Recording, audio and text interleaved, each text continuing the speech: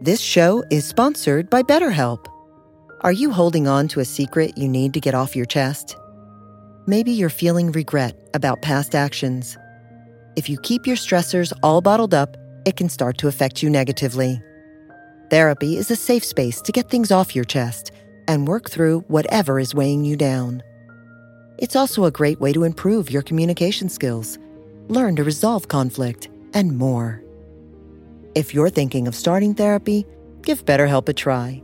It's entirely online and designed to be convenient, flexible, and suited to your schedule. Get it off your chest with BetterHelp. Visit BetterHelp.com/InsightHour today to get 10% off your first month. That's BetterHelp, HELP.com/InsightHour.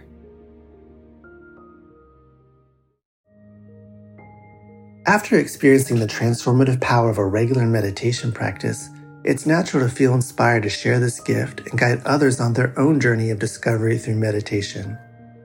Join Buddhist teacher David Nichtern and Duncan Trussell, comedian and creator of the Netflix animated series The Midnight Gospel, for a free online event on Tuesday, May 7th at 6 p.m. Eastern Time. They'll discuss the profound practices of mindfulness in Dharma Moon's renowned mindfulness meditation teacher training program. Get certified by Dharma Moon to teach meditation, lead group practice sessions, and work with individual students. Visit dharmamoon.com/BeHereNow for more info and to reserve your spot for the free online event with David Nichtern and Duncan Trussell.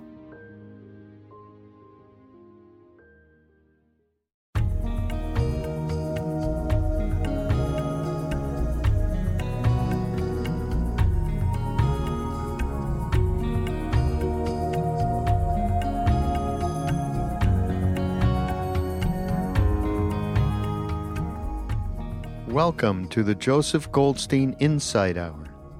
This podcast is an expression of our shared interest in self-discovery. Join Joseph as he shares his deep knowledge of the path of mindfulness. If you are interested in supporting this podcast, please go to BeHereNowNetwork.com/Joseph.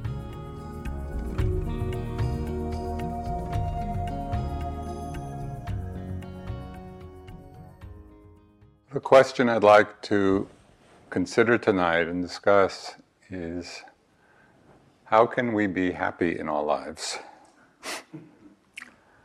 Basic question. So there are two overarching understandings that are really at the heart of the Buddha's teachings. There are two ways of understanding ourselves and the world that provide a bridge between our meditative insights and how we choose to live our lives. And these are the teachings on karma and on emptiness. So questions often arise, how do these two teachings fit together? Very commonly people will ask, if there's no self, who experiences karmic results? If there's no self, who is it that's reborn? If everything's empty, why does it matter what we do? So these are the questions that come up as we consider the teachings on karma on the one hand and emptiness on the other. What we come to understand is that although all phenomena, everything that arises, is insubstantial and empty of self, still there is a lawful unfolding, there's a lawful process to the unfolding of our lives. If we plant an apple seed, we don't get a mango tree. There are laws governing how things happen. And so we need to understand that everything is arising out of particular and lawful causes and conditions. And each moment has an imprint on the moment that follows.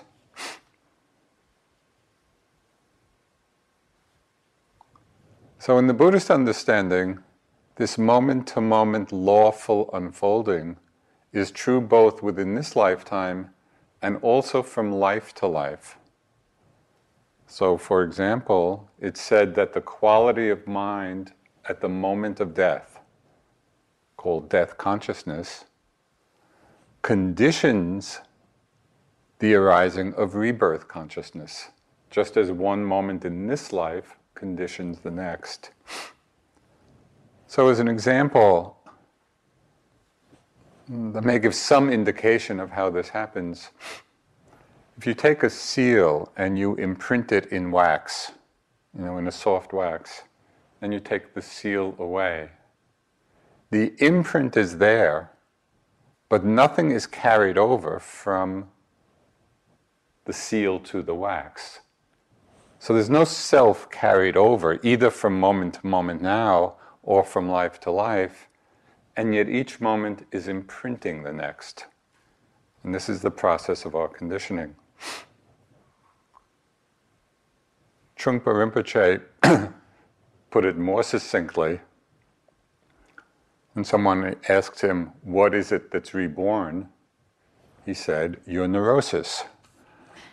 And it was really a very clever and apt answer, because what is reborn are the underlying habit patterns, the underlying tendencies, both wholesome and unwholesome. So the possibility for happiness, both for ourselves individually and also collectively for the world, rests on one basic understanding. And that is that the unfolding of our lives begins in our minds. So we really have to absorb that. And the Buddha highlighted it in the very first verses in the collection of the Dhammapada, when he says, the mind is the forerunner of all things. Everything we do, all our actions have their origin in our minds. So we need to explore, we need to understand the nature of this mind and understand how it is that it manifests in the world.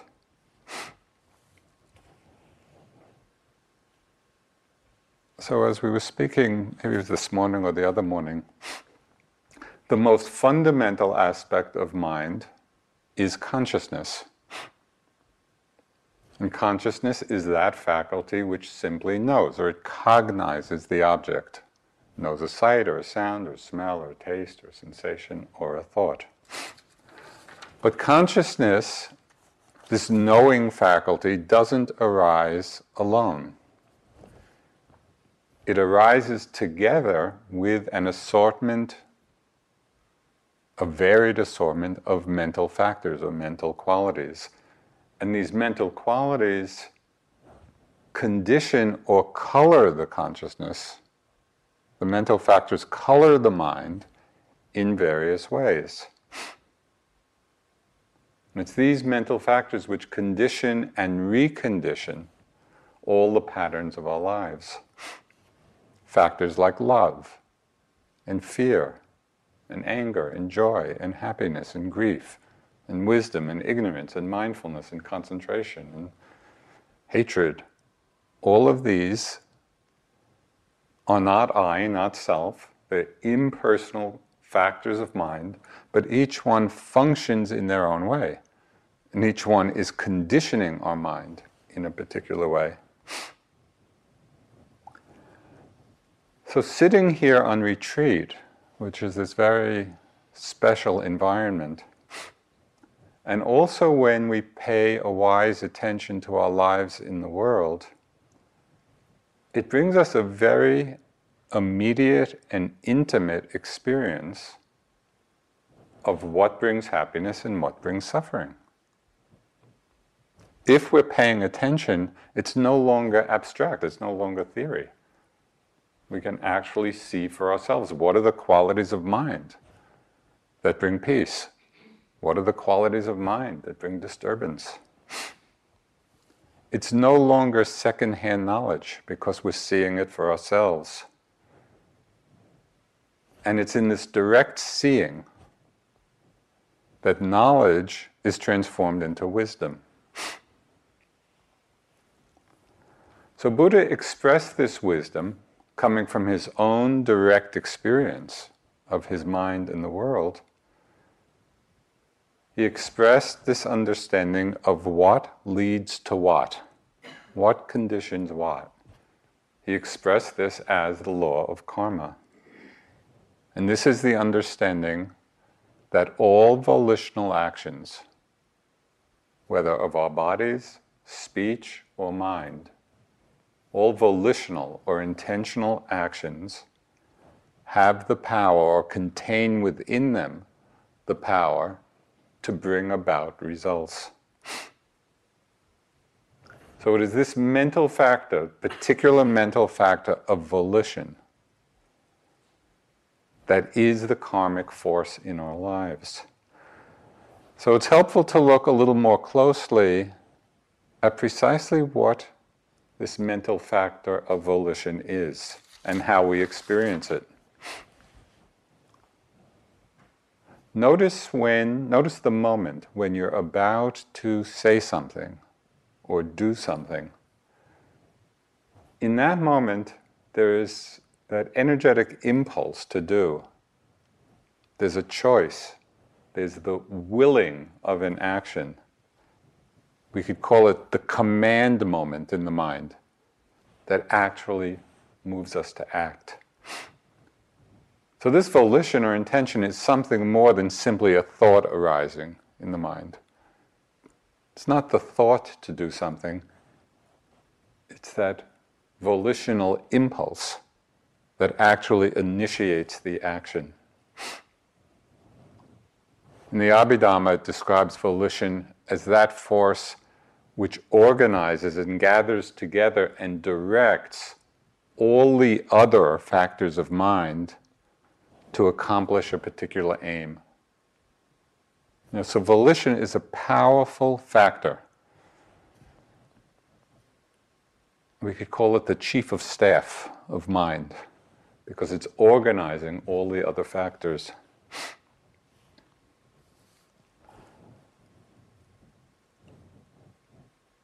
Although these moments of volition or intention are very quick and very small, they contain a huge power, which is the power to bring about future results.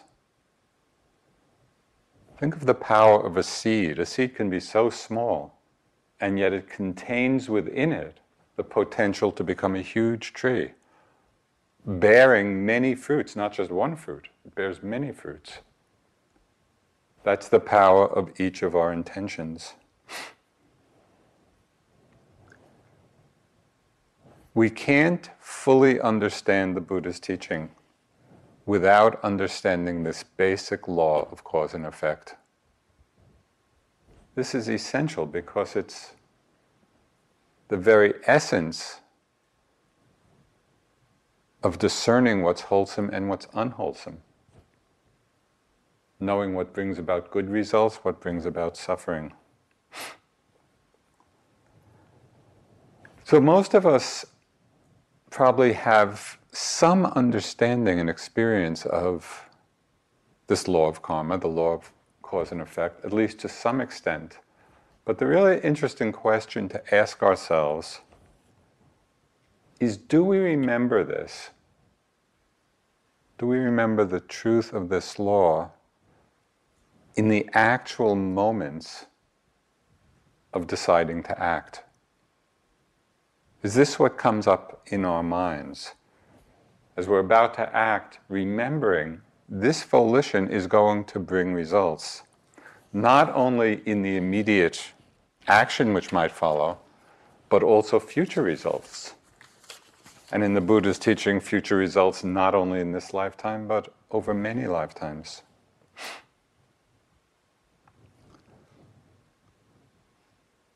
There can be tremendous power in very small things. I read someplace that Einstein, in talking about his famous formula E equals mc squared, said that the energy contained in a raisin is enough to power all the energy needs of New York City for a day. One raisin. Are we aware of that when we eat a raisin? Probably not. We need to have that kind of perspective when we're being mindful of volition in the mind. Because just like the raisin, this very small thing contains a huge power. And the Buddha pointed to this again and again.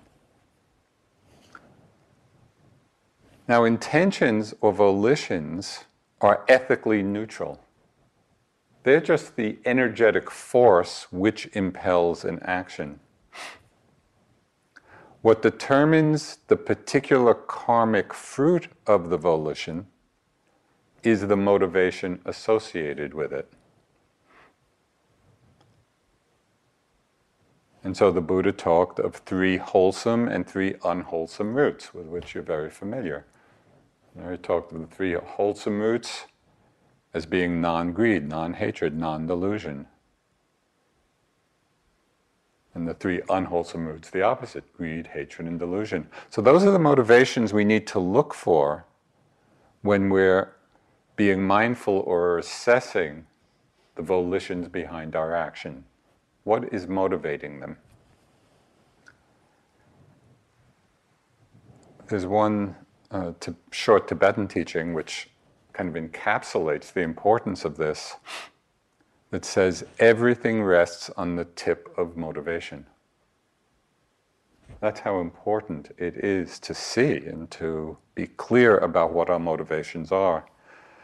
The problem is that these motivations, like intentions, can be very quick and they can be very small, and sometimes it's not clear. We act and we may not be aware of the motivation. Or there may be mixed motivations in an action.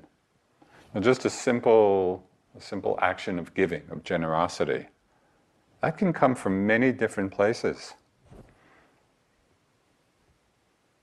The motivation for generosity could be metta, could be loving kindness and caring, could be compassion. Is it mixed with an expectation of receiving something back?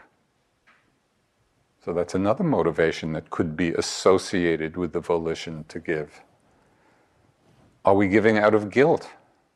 It's another kind of generosity, mixed motivation. So discovering and understanding our motivations is one of the great gifts of mindfulness. And this is one of the great powers of mindfulness.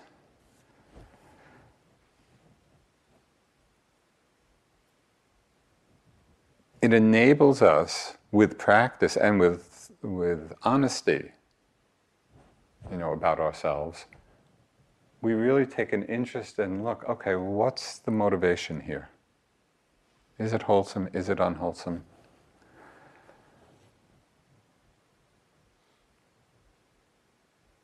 Of course, what we discover is expressed by one character in the novel Zorba the Greek by Kazantzakis, who said, self-knowledge is always bad news. So I think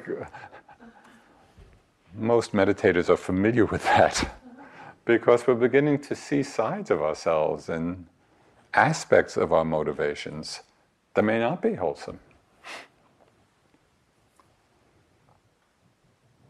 But when we take the care and the interest to really look, we'll probably find that we're less good and less bad than we imagine.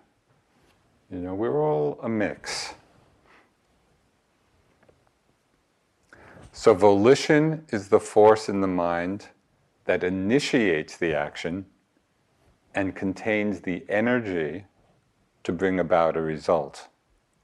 That's intention of volition, the energetic impulse.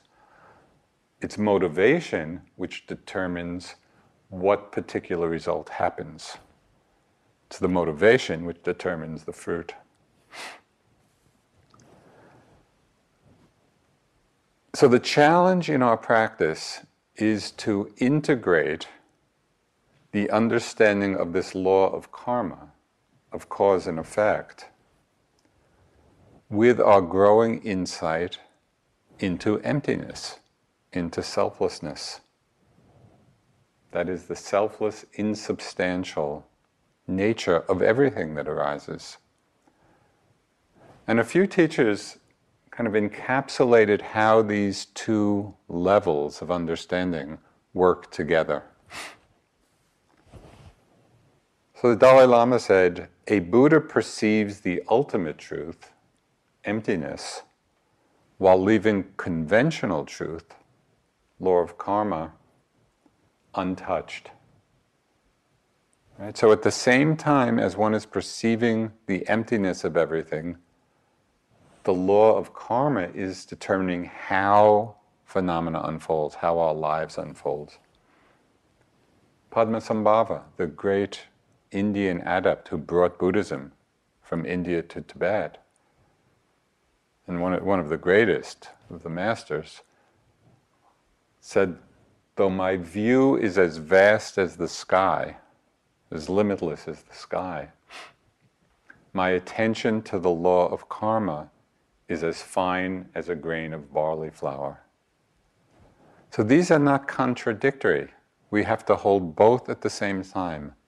The vast view of emptiness and this impeccable attention to our intentions, to our volitions. And the Korean Zen master Sansanim probably captured it the best when he said, there's no right and no wrong, but right is right and wrong is wrong. You know, and that's what we need to hold. We need to keep both in mind.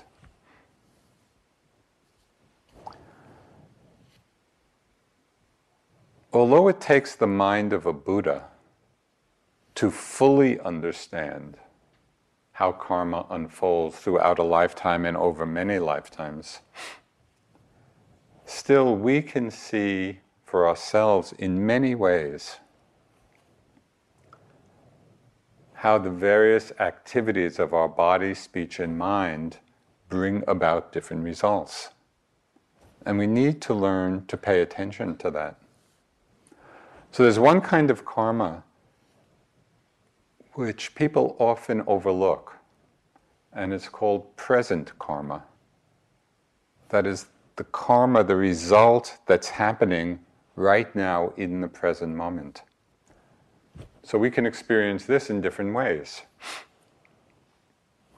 Notice the immediate effects of different mind states as they arise. How does it feel when there's the experience of fear? How does it feel when there's the experience of love, or happiness, or anger, or agitation, or concentration? We can just go through the whole list. How does it feel when we're being truthful? How does it feel when we're being dishonest? If we're being aware, if we're being mindful of these states of mind as they're arising, we can experience the present karma of them, the immediate result that happens just in the experience of them. Do they bring us happiness or do they bring us suffering right in the moment? We can notice present karma in how people respond to us as these different states are present. How do people respond to us if we're filled with anger? Or if we're filled with agitation? Or if we're filled with loving kindness? Or filled with compassion? People usually will respond to us in very different ways. We can experience present karma in yet another way, because it affects our relationship to the actions we're undertaking. The degree to which present qualities affect the outcome. So, for example, we can see for ourselves how accomplishing a certain goal, whatever that goal may be for ourselves, how is the outcome affected by the quality, the presence or lack of energy, of perseverance, of wisdom. So these factors in the mind have a very immediate karmic result. And some bring about a good result, one that we're aiming for, and some hinder that result. And it's easy to see. This is not complicated. So present karma, that's one whole area of investigation. Another way we can understand the working of karma in our lives very immediately is seeing how the mind contains impressions of all our past experiences.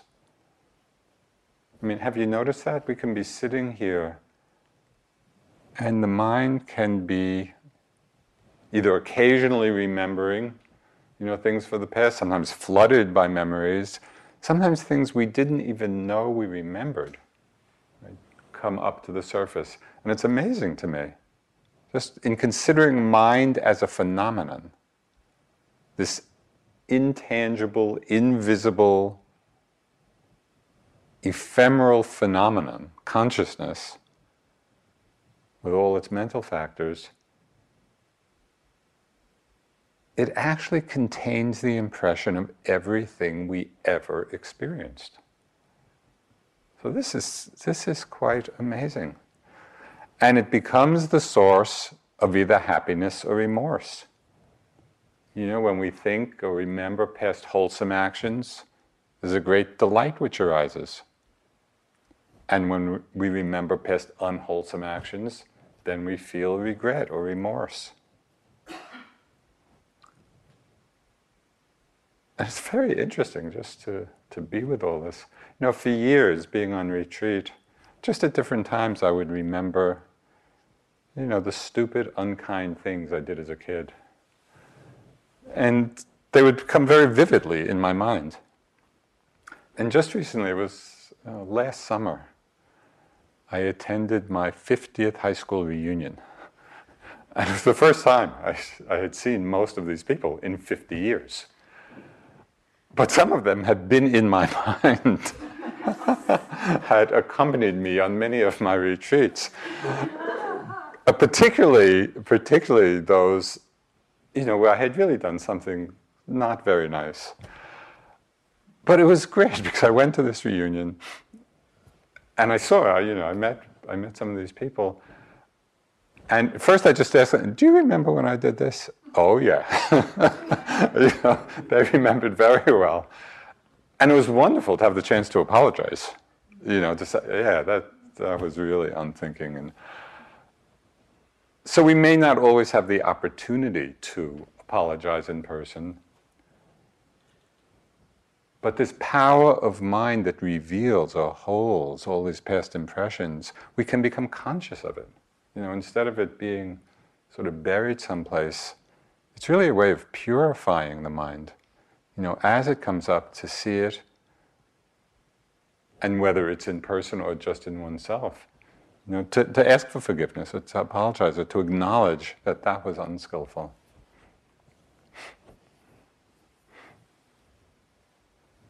Sometimes the mind holds the impressions or retains internalized feelings of anger or grief or rage or unworthiness or fear.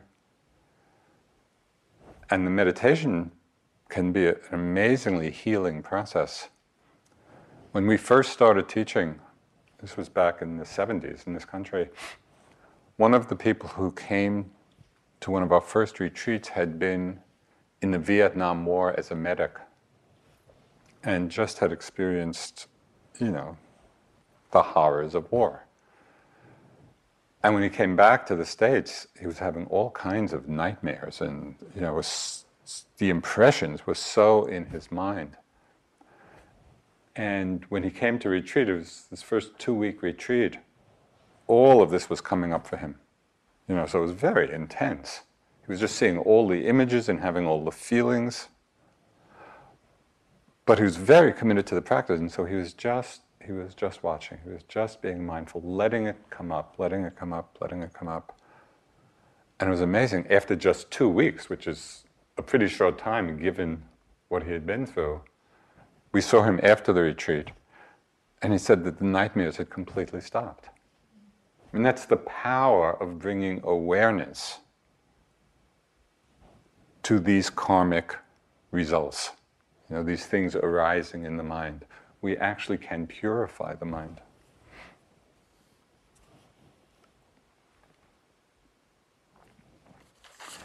It's important here, I think, to make the distinction, particularly when we're re-experiencing unwholesome things we've done, to have a clear understanding of the difference between guilt and remorse. And there was one period in my practice where I had been remembering something unskillful, and I was feeling a lot of guilt about it. And it was consuming my mind. But after a while, it was so much suffering, because I was really caught in that. I just started to take this in. What is going on here? How am I so caught in this? And as I investigated the feeling of guilt, I saw something very liberating. I saw that guilt is just a trick of the ego. Because in guilt, there's a lot of I. I'm so bad. And all that self-judgment. And so I began to see it just as a trick of Mara. Mara coming and seducing us into creating a sense of self in a negative way. The bad me. And I began to see, in the suttas, sometimes the Buddha will say, Mara, I see you. And then Mara just disappears. So I kind of developed this technique for myself, wagging the finger at Mara. So every time the guilt came, oh, Mara, I see you.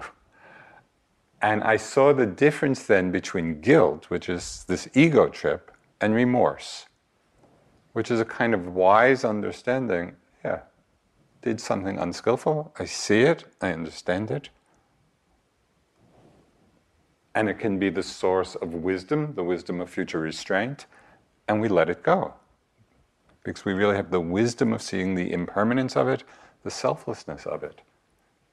So it both acknowledges the unwholesome aspect, but we're not strengthening the wrong view of self in relationship to it.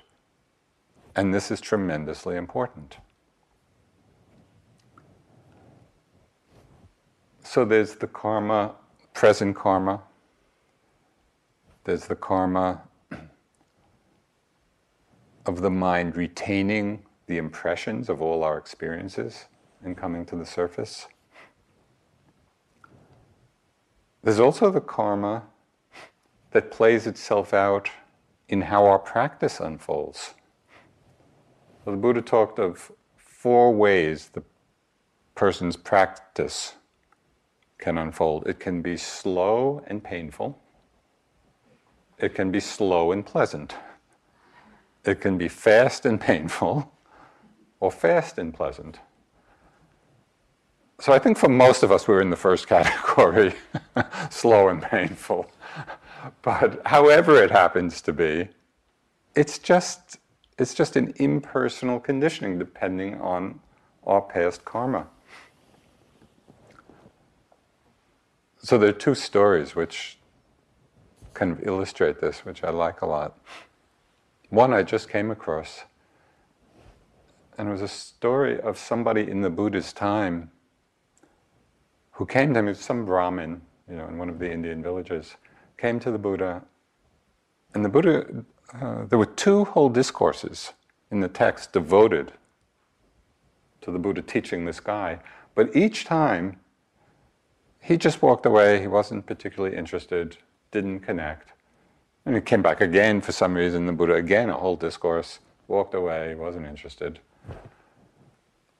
So the commentary in Bhikkhu Bodhi mentions this in one of his collections. He said that hundreds of years later, that Brahmin in the time of the Buddha was reborn in Sri Lanka and became one of the famous Sri Lankan arhants. And the Buddha somehow had seen, all this happening, and so it's just planting the seeds in the mind stream, which bore fruit, many lifetimes and hundreds of years later. So I kind of like that. It just, expands the vision of what we're doing. We're planting a lot of seeds. I mean, not only are we not disinterested, we're actually applying ourselves in practice in a very intensive way. So powerful seeds are being planted. They'll bear fruit in their own way, in their own time. So the other story I really like comes from the Therigatha, which is the story of, it's called the Songs of the Nuns, the Arhant nuns from the Buddha's time. And there's a collection of verses of these nuns, and they're really wonderful. So this is what one of them wrote. It is 25 years since I went forth. Not even for the duration of a snap of the fingers have I obtained stilling of mind. Drenched with desire for sense pleasures, holding out my arms, crying out, I entered the monastery.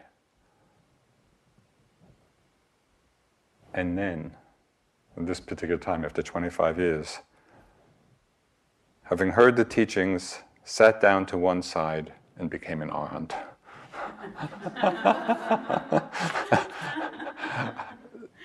So there's no knowing. 25 years, not a moment of peace. But something was happening all that time. The qualities were being ripened and matured.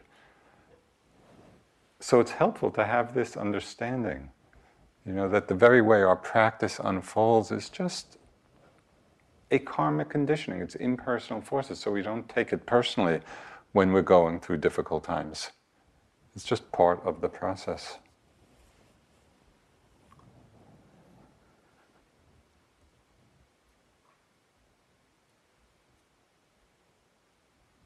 We can also understand this law of karma when we see how the mind develops, certain habits and certain patterns through repeated actions. And so we can really see the development of each of our personalities. Whether it's a fearful personality or a loving one or an angry one or a truthful one. The Buddha talked, as you know, of the different personality types. The greed type, the aversive type, the deluded type, and their opposites. In understanding this, it's really helpful to not underestimate the power of small actions. Because everything we do, every time we act, we're practicing that particular quality of mind. Every time we act out of anger, we're practicing anger. Every time we're truthful, we're practicing truthfulness.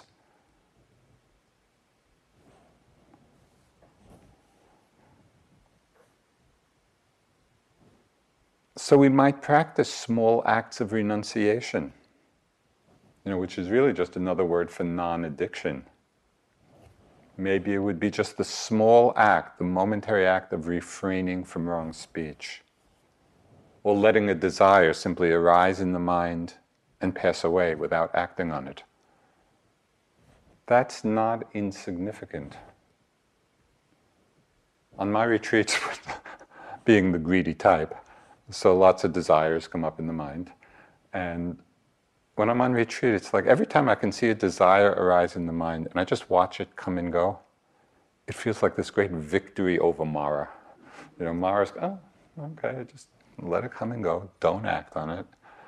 And so it strengthens that quality of non-addiction. We don't so much like the word renunciation, that feels too gloomy. But when we think of it as non-addiction, we can really taste the flavor of freedom of that. in daily life. Just in practicing these small moments, we might practice generosity every time the thought arises to give. Rather than kind of second guess ourselves, and should I do it, shouldn't I do it, is it too much, whatever our thoughts may be. A practice could be, when a thought arises to give, we do it. And then generosity becomes habituated.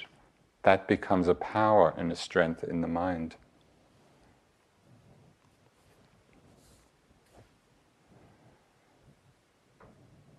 So we make this whole reflection on karma, understanding that the motivations behind our actions will bear fruit. When we have that understanding in our minds, then we can practice in a very conscious way, acting on the wholesome motivations, letting go of the unwholesome motivations. So it becomes very vivid, it becomes very alive. Our whole life becomes our practice.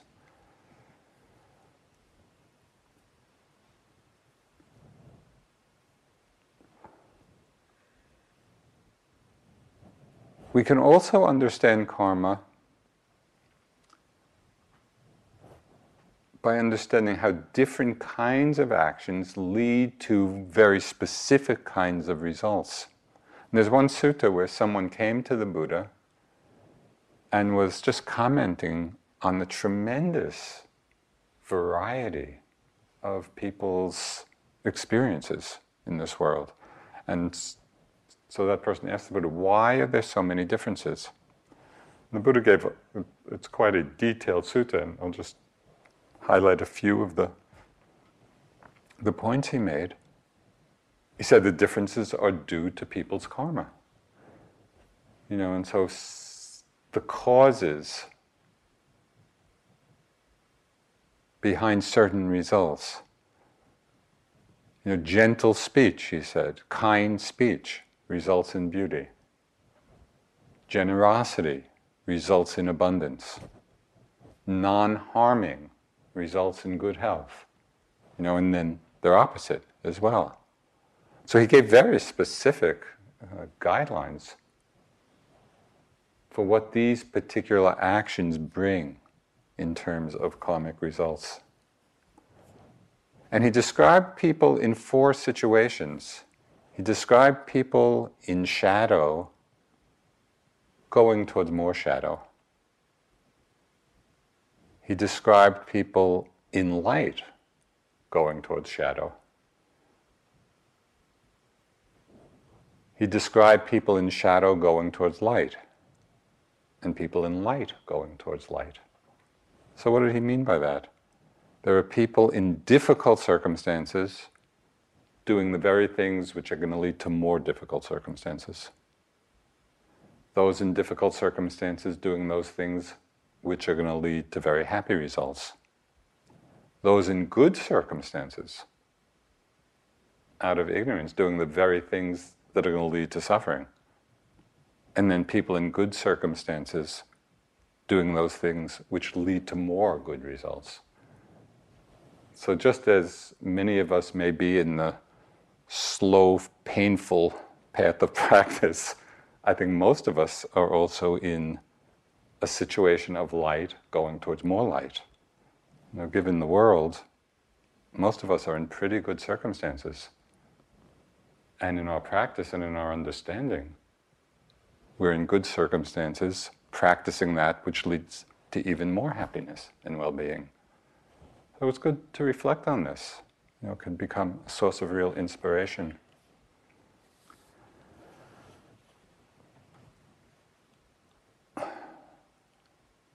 So as we reflect on this law of karma, which is so central to the Buddhist teachings, we also need to be very careful to take a lot of care in not falling into some profound misunderstandings of it. Because sometimes people confuse the teachings of karma with attitudes of blame or judgment or resignation or indifference. We can get caught up in judging ourselves or the unfortunate tendency, when people start blaming the victim, that somehow it's their fault. We can understand how situations have causes and conditions behind them, karma being one of them, although not the only one, and still respond to present suffering, regardless of the cause and condition behind it, with metta and compassion.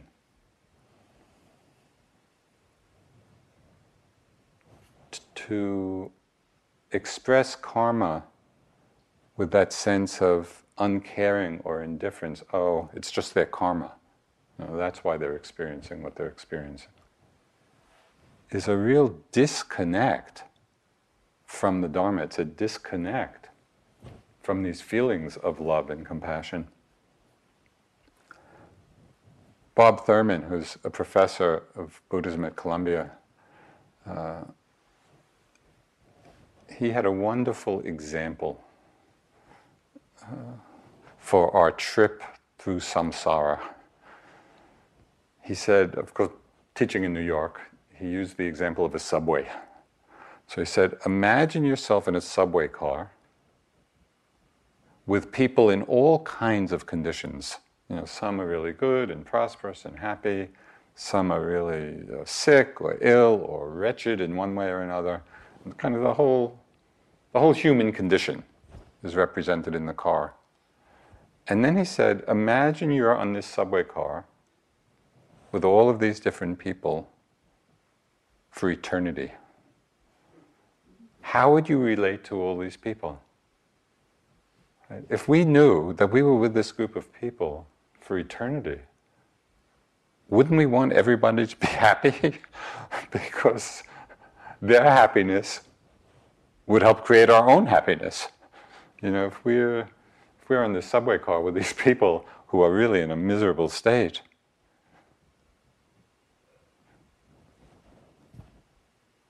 it really prevents us from an experience of our own fullness of being. And so I love that, because that's really our situation. We're on this karmic journey over lifetimes, accompanied by all other beings. And to really see that our happiness is inextricably mingled with everyone else's happiness, so then we can understand that people are experiencing things in part because of their karma, their past actions. But that doesn't in any way mitigate our intention of loving care and compassion, to alleviate the suffering of all. So it's helpful and it's important to see this, because as I say, sometimes people use the teaching of karma, misuse it to be indifferent or to be apathetic or to be uncaring, and that's a misunderstanding. We also need to understand that the Buddha's teaching on karma, to be fully understood, really has to be seen over lifetimes. It's impossible to grasp this law of cause and effect and of how our actions bring results simply within the context of a single life. And, there's so many examples of people, who have led very good lives, or young children experiencing really difficult things. So it doesn't make sense to look at karmic results just within one lifetime. It has to be understood over many. And of course, whether one believes previous or future lives or not, this is part of the Buddha's teaching and the context for understanding this.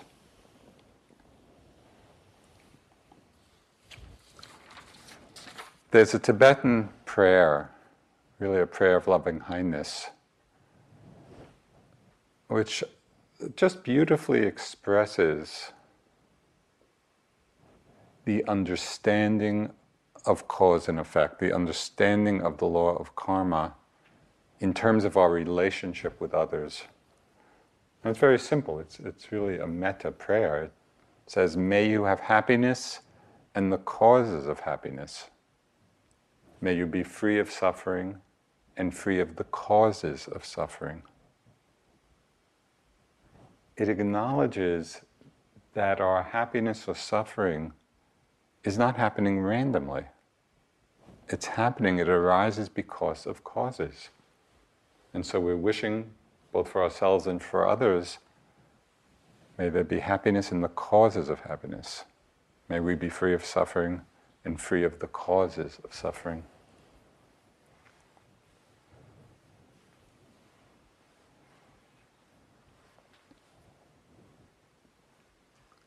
So it's a little life experiment.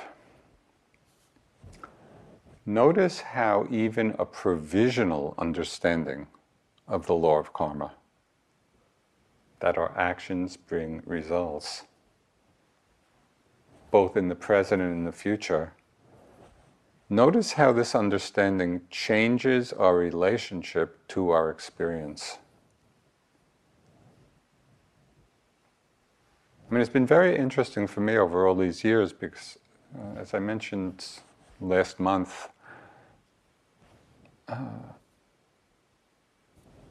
I, like probably most of you, didn't grow up with this understanding. I didn't grow up with a Buddhist worldview or notion of rebirth or law of karma. I mean, that wasn't really part of it. But in practicing and in learning about the teachings and then really seeing, okay, well, what does this do to how I'm living my life? There were some very interesting observations. First, by reflecting on this law of karma personally, in one's own life, I found there's a much greater acceptance of what's arising, whether it's on the pleasant side or the unpleasant side, without resentment or without pride. Because we see, this is just an impersonal law of cause and effect. And the conditions of life keep changing. What we've talked about, the 8 great vicissitudes of life, of pleasure and pain and gain and loss, and praise and blame and fame and disrepute, or just these changes that are common to everybody's life, even the Buddhas. Accepting these changes as part of our karmic unfolding does not imply passivity or resignation. Rather, it opens the door to appropriate responses and to engaged action. With an understanding of the law of karma, we can really engage with a wise and appropriate response rather than simply respond out of reactivity. And perhaps most importantly, through understanding the law of karma, we begin to take more responsibility for our lives. Instead of just sleepwalking through our lives and hoping for the best, we begin to take a longer range view of things, which, when we do that, leads to a stronger interest in the choices we make and the motivations behind the choices. And so this becomes a very vivid part of our lives. We're observing, as we're acting in the world, what's the motivation, behind this action, associated with this volition.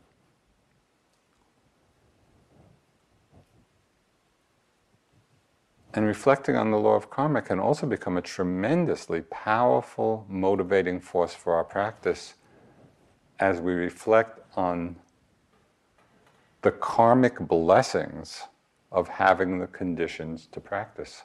Because it doesn't take much in observing the world to see how rare it is. How many people, for whom all the conditions come together to be in a situation like this, where there's nothing you have to do during the day except be aware. That's your task, that's your work, that's your job. It's pretty amazing. It's an amazing blessing.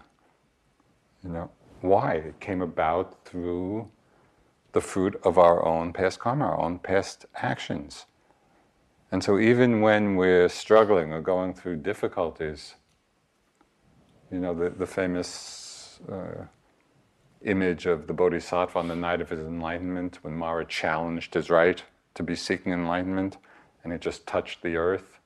And it said that, there was tremendous, roar or quake or something, the earth bearing witness to his right to be there because of all his past wholesome deeds, his actions, which created the opportunity, created the field for his great awakening.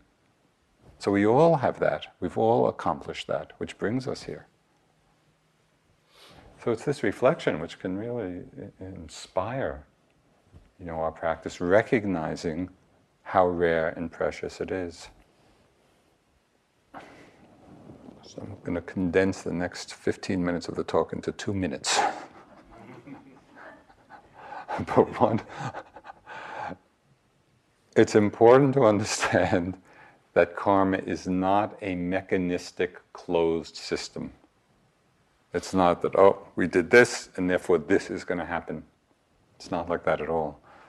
Because how we're acting in the present is continually feeding in and influencing the process.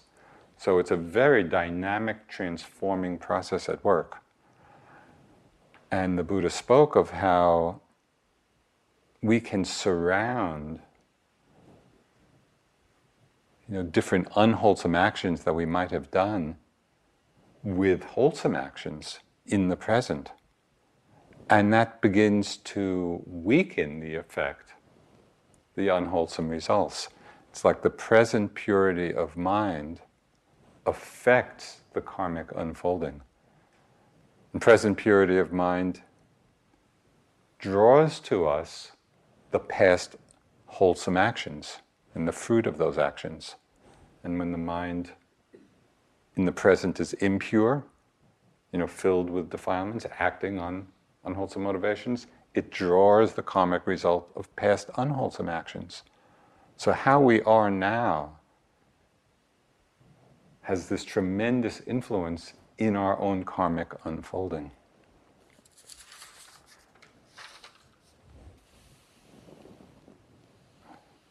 So the Buddha called understanding the law of karma, he called it the light of the world. Because it's knowing what leads to happiness and what leads to suffering. When we know this, when we have this knowledge and understanding, it allows us the freedom to make wiser choices. It really allows us to shape our destinies. It's this great empowerment of our beings. So I'll just close with a haiku by famous Japanese poet Basho, which captures this whole unfolding karmic process of our lives. He wrote, "The temple bell stops, but the sound keeps coming out of the flowers." Our actions may be over, but the karmic fruits keep arising. So may our actions be wholesome and the karmic fruits bring happiness.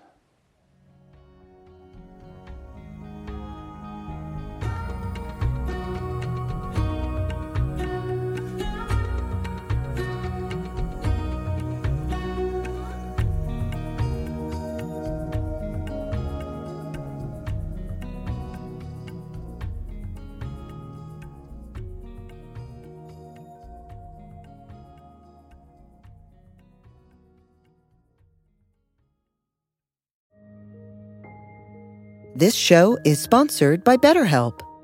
Are you holding on to a secret you need to get off your chest? Maybe you're feeling regret about past actions. If you keep your stressors all bottled up, it can start to affect you negatively. Therapy is a safe space to get things off your chest and work through whatever is weighing you down. It's also a great way to improve your communication skills, learn to resolve conflict, and more. If you're thinking of starting therapy, give BetterHelp a try. It's entirely online and designed to be convenient, flexible, and suited to your schedule. Get it off your chest with BetterHelp. Visit BetterHelp.com/InsightHour today to get 10% off your first month.